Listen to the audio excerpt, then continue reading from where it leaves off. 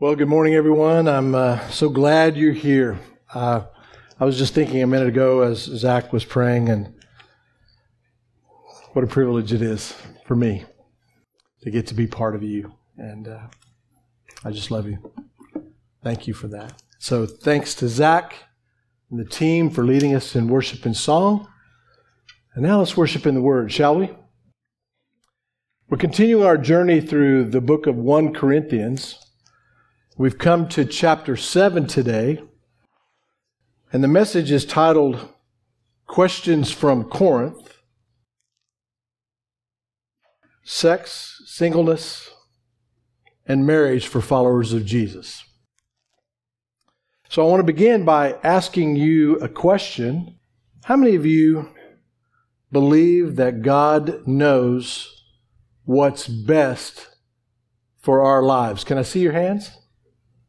Yeah, right? But I want to ask you a second question.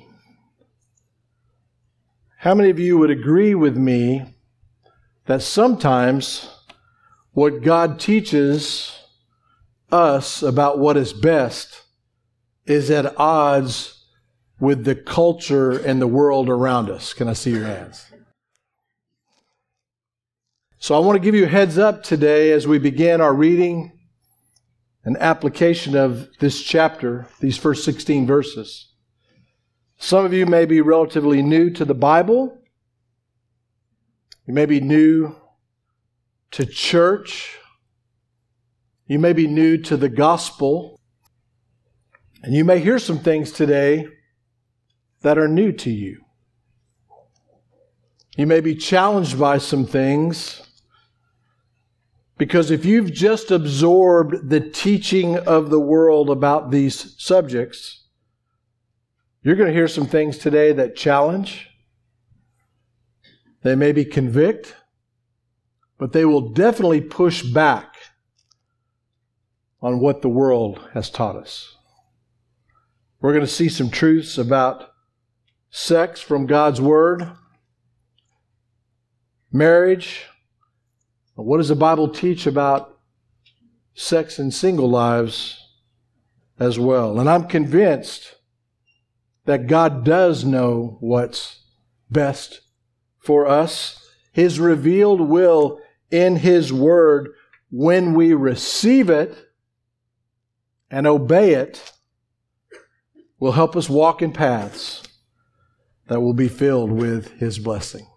So Paul starts out in first verse, he says, now concerning the matters about which you wrote. So I want to pause right here for a moment. Paul helped plant this church in Corinth around 53 AD. And now it's 4 to 5 years later. This is still a very young church. He's in Ephesus, which was across the Aegean Sea from Corinth. He receives this letter, which would have been an easy process in that day, from the church at Corinth, and they had multiple issues, as we'll see as we go throughout this book. We've already seen. One of those is there was rampant sexual immorality in the church. And so they've written him a letter, and they're asking him some questions that pertain to sex, to singleness, to marriage. Questions about what does it mean to follow Jesus in regard to these matters. And he's going to answer those questions today for us in these first 16 verses. Let me just say, though, that this is not all the Bible has to say about these topics. This is not a full comprehensive treatment. But there will be a lot to learn here today. So let's look at it. Let's look at verse 1 in the fullness. It says, now concerning the matters about which you wrote, it is good for a man not to have sexual relations with a woman. Do you see that in quotes? So what's going on here? Well, what's happening is some of the people in the church in Corinth were saying, now that we follow Jesus and we've come out of this rampant sexually immoral culture, if we're going to be holy people, should we abstain from sexual relations altogether? And I want you to look at verse 2. Paul Paul addresses that statement by saying this: but because of the temptation to sexual immorality, each man should have his own wife, and each woman her own husband. So right out of the chute, what Paul's saying, and this is an endorsement of this, he's teaching us that the biblical standard of monogamous male-female marriage relationship, that's the standard. It means bigamy is not appropriate for Christ followers. It means polygamy is not appropriate for Christ followers. Same-sex relationships are not appropriate for Christ followers. He says each man should have his own wife and each woman her own husband. Then he dives in a little deeper. Let's look at verse 3 together. He says, the husband should give to his wife her conjugal rights. And so what he's saying there is not only marital sexual relationships in the context and confines of marriage, but the intimacy. He says the husband should give that to his wife, and likewise the wife to her husband. So what Paul's teaching here is there's mutuality. There should be mutuality in marriage. And then look at verse 4. He says, for the wife does not have authority over her own body, but the husband does. Likewise, the husband does not have authority over his own body, but the wife does.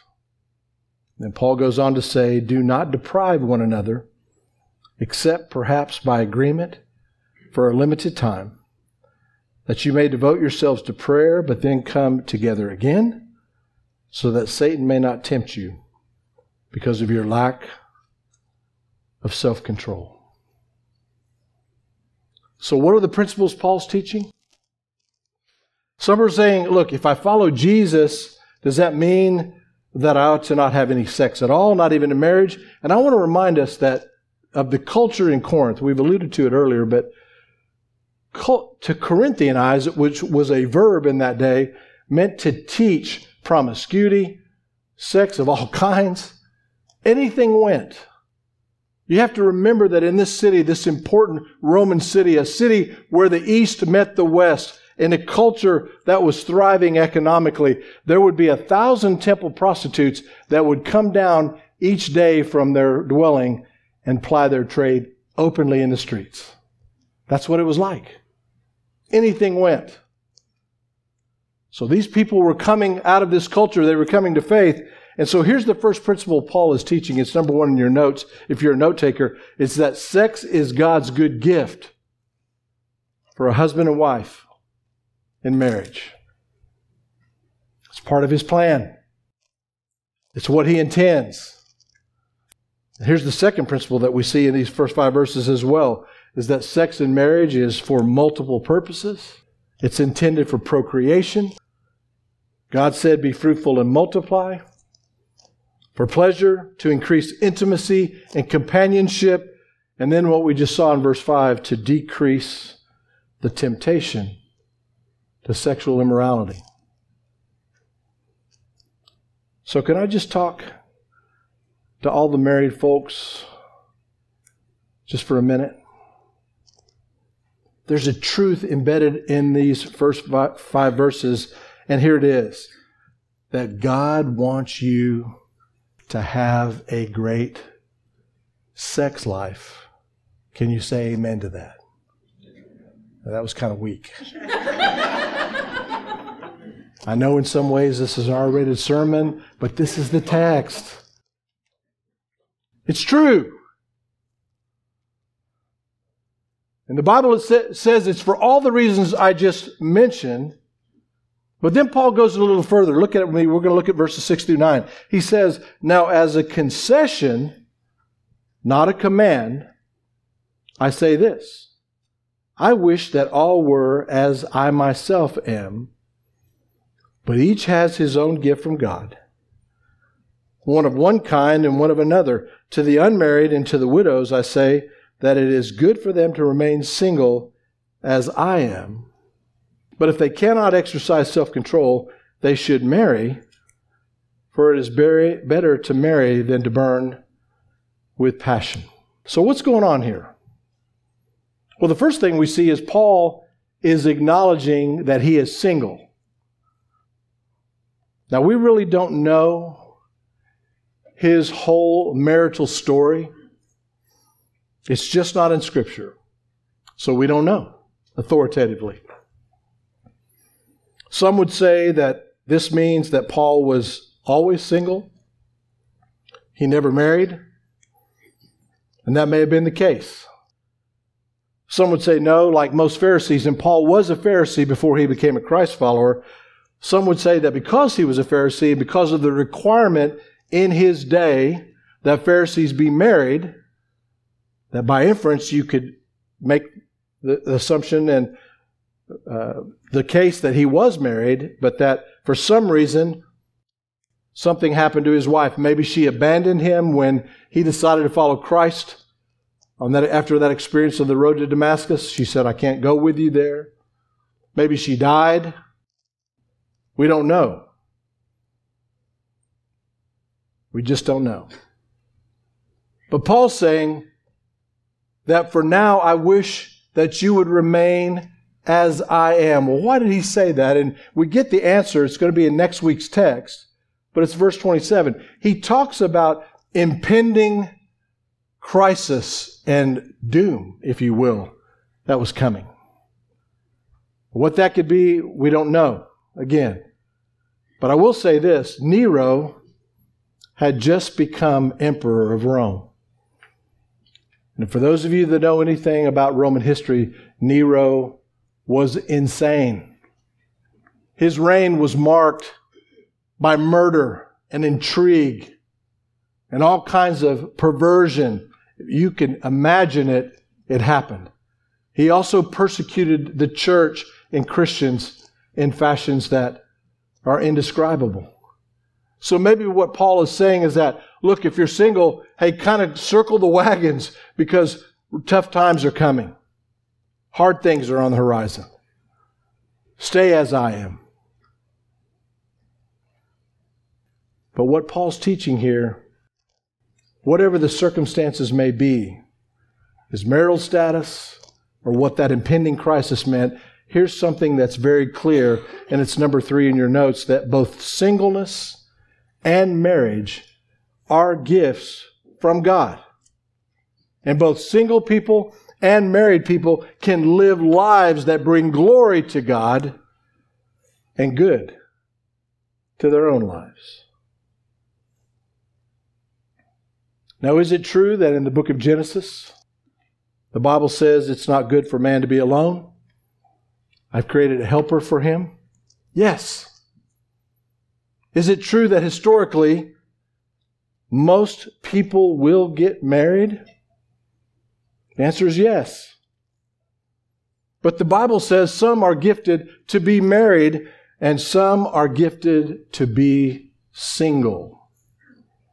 And God blesses both the married folks and the single ones within the body of Christ. So I want to say to you this morning, beloved, if you're in here and you're single, whether you're single or married, you will find a great place to grow spiritually, to be loved, to be encouraged in your walk with the Lord right here at Hutto Bible Church. We love you, whether you're single or married.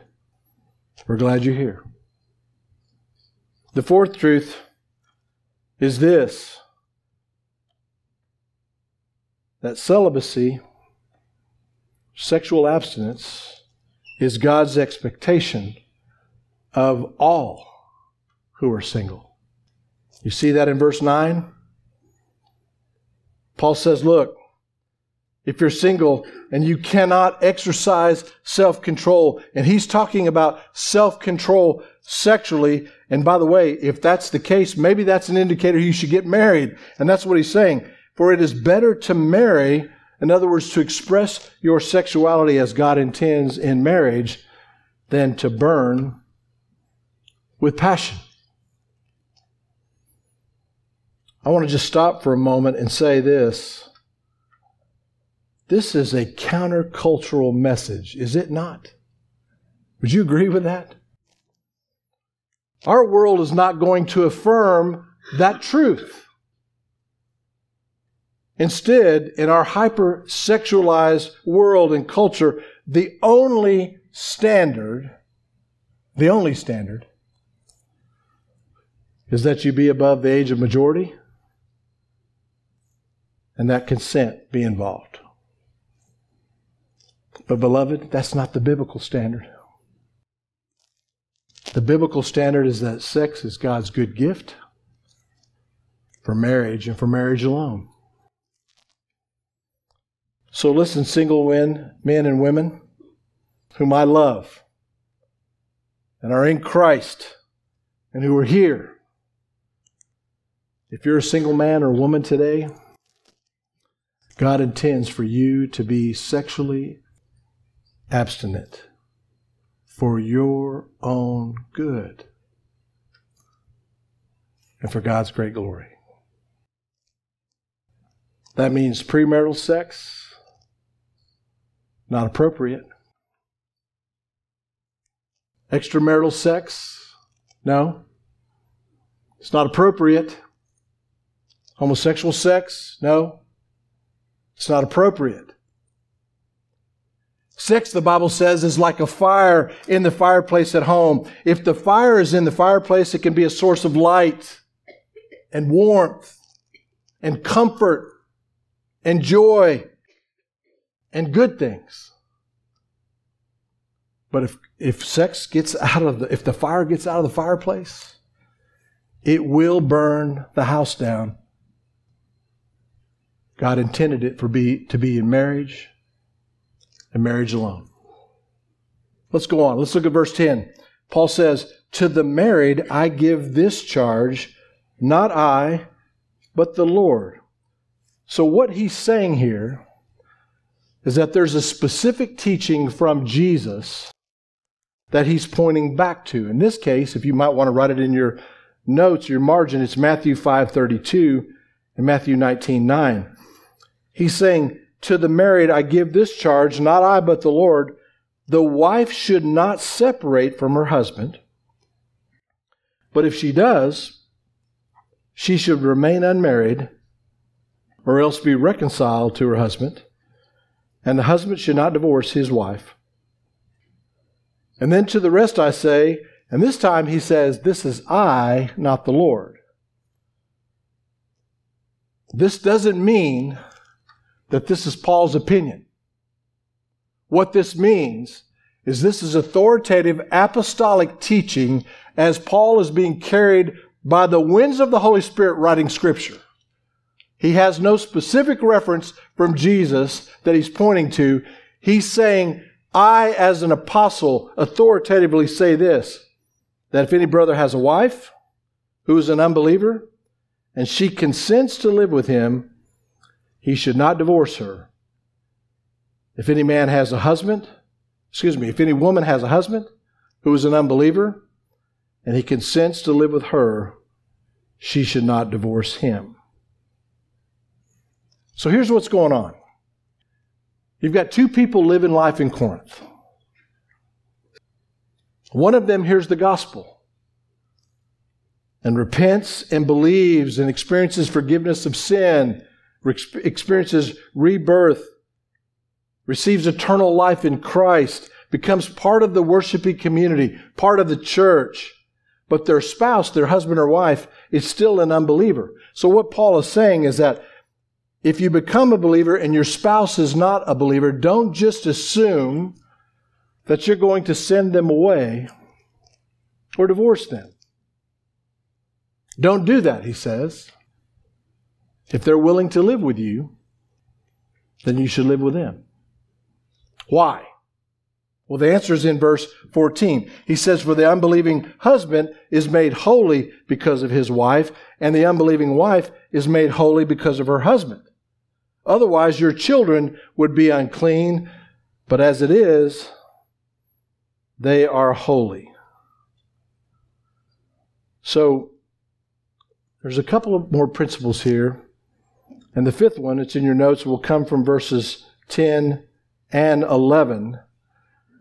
based on the teaching of Jesus that Paul reemphasizes, here it is. Divorce among followers of Jesus should be very rare. Should be rare. Instead, when we marry as followers of Christ, through the ups, through the downs, through the good times and the hard times, through good health and sickness. When things are good financially and when they're not. You see, it's the reason why marital vows are what they are. It means that by God's grace, we're going to stay married to one another as long as we are alive, for our own good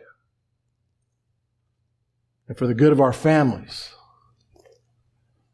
So can I just underscore that again? Can I just say that that's still God's standard? That He expects husbands and wives to build marriages that go the distance for their own good, for God's great glory. And that's out of step with what our culture says, is it not? Now, I don't want to pretend that marriage is not sometimes a challenge. Let me ask you a question, another question to the married folks in this room. How many of you would agree with me that it takes some work, it takes some intentionality, it takes perseverance to stay married and build a healthy marriage? How many of you would agree with that? Can I see your hands?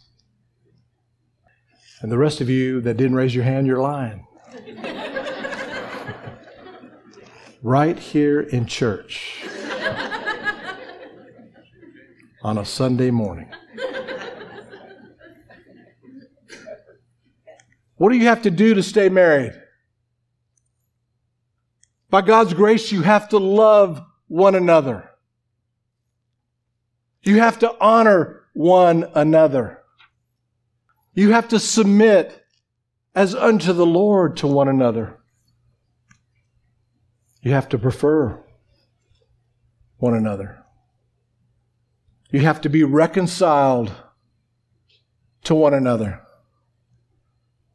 You have to be restored to one another.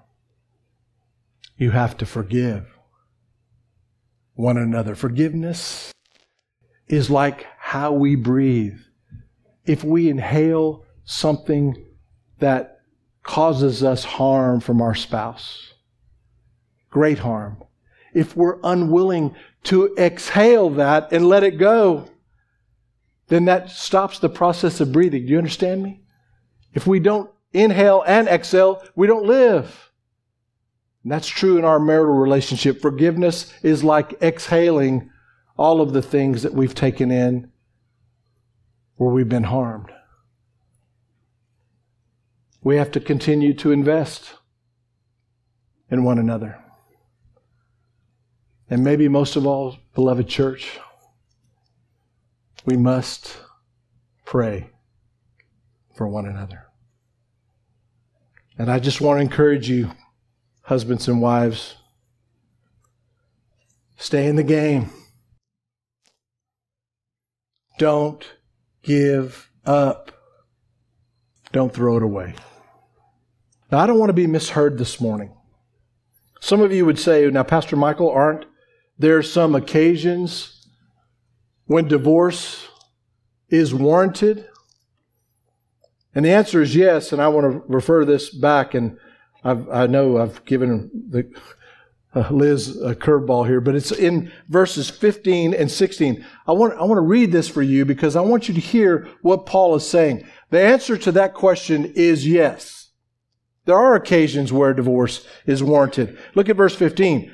But if the unbelieving partner separates, let it be so. In such cases, the brother or sister is not enslaved.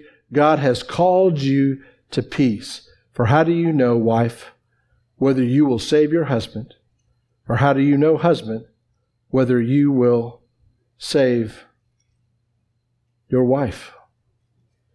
There are occasions. Maybe you've experienced that. You've been abandoned by your spouse. God has set you free. You're to live in peace. Jesus was asked this very same question, and he said, Moses gave you divorce because of the hardness of your heart, because of sexual immorality. And that's your choice. God's given you that choice to leave the marriage, if that's the case. But what Paul's teaching us here in this passage is, those cases ought to be rare. Instead, in a church like ours, in a fellowship like ours, we ought to be characterized by marriages that go the distance. And I want to encourage you today, beloved, that if you've hit a rough spot in your marriage, you have a time of struggle, a time of great hurt and pain, don't give up. Don't just assume that your next step is to abandon that marriage. Oh no, reach out for help. Reach out to us here in the church. If it's not us, we will provide resources for you. We want you to succeed. We want your marriage to last for your good and God's great glory. And the truth is that by God's grace, Christ can restore you. He can restore that marriage. He can bring about healing for God's glory. And again, for your good. There's another truth that came out of this passage, and it's not only that divorce among Christ followers should be very rare, but here's the last one. It's number 6 in your notes. Believing spouses should be a witness and a godly influence on their unbelieving mates. So what Paul is not saying here is that you ought to marry an unbeliever. Listen, single person, man or woman, if you think you can marry someone and you can change them, dismiss that notion right now. That's a lie. Amen. Only God changes people. Amen? Amen? And so, don't marry an unbeliever. But if both of you were unbelievers when you were married and one of you becomes a believer, what Paul is saying is don't abandon the relationship. Instead, God may have placed you there to be a loving witness to your mate, to be a godly influence on your children. And who knows that God may use you so that your whole family comes to faith in Christ. Wow. What teaching that Paul gave us. What instruction. So let me ask again the question with which we began. Do you believe the Lord knows what's best for us? I sure do.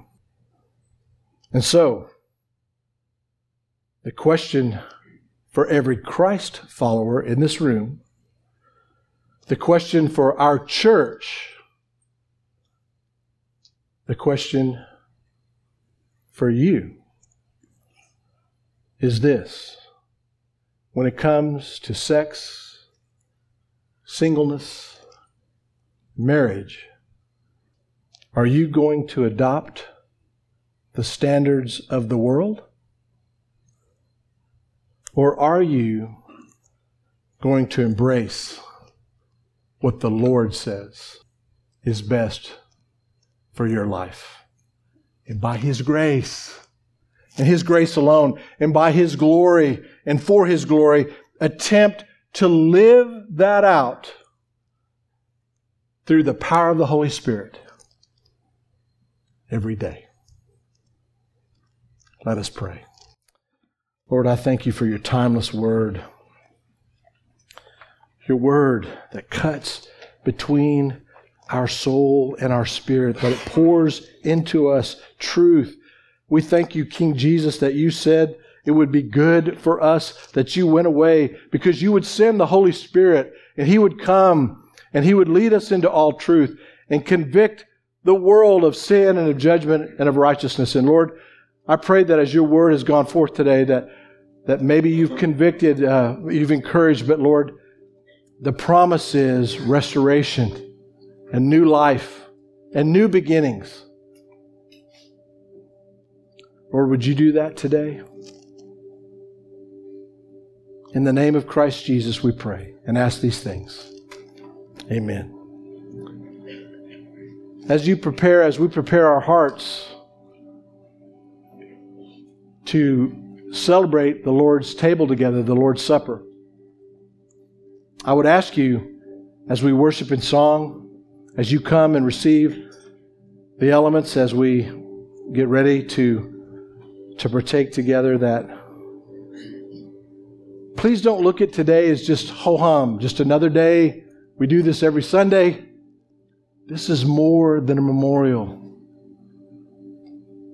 We are celebrating the death, the life, the burial, the resurrection, the glorious resurrection of Jesus Christ.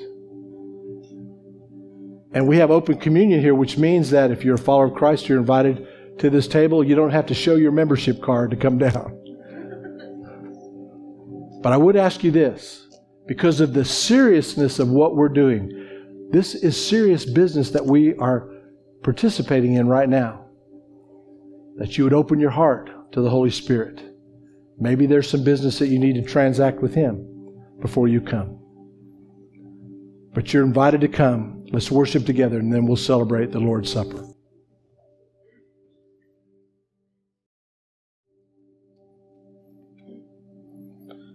I want to take us back to the moment, the pinnacle moment of human history, when Christ hung naked on the cross for all the world to see.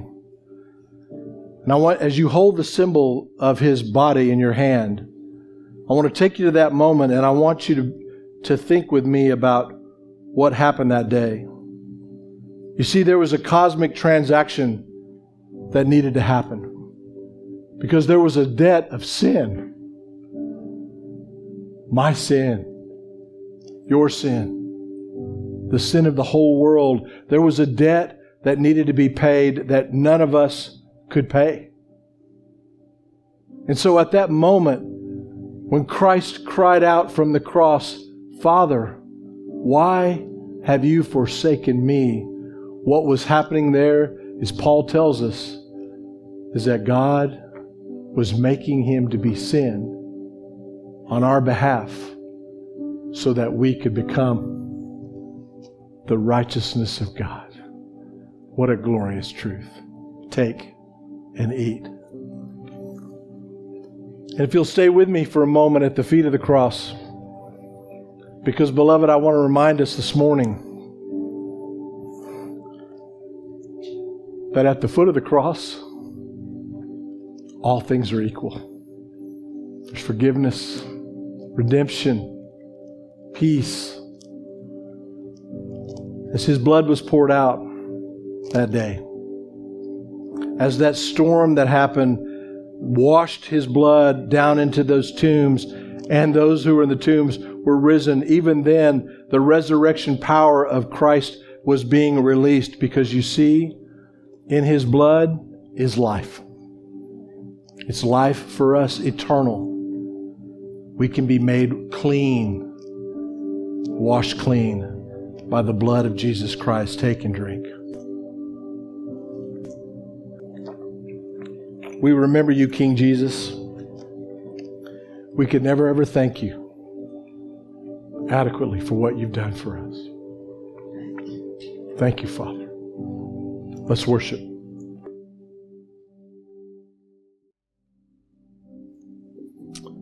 God, I need you now. Amen. Amen. Maybe you've heard some words today from God's words that have stirred you. Maybe you're under conviction. I would encourage you today that take that conviction to Christ. Maybe it's a new thing for you, and today's your day. Maybe He's calling you back. But embrace the forgiveness that's yours as you repent.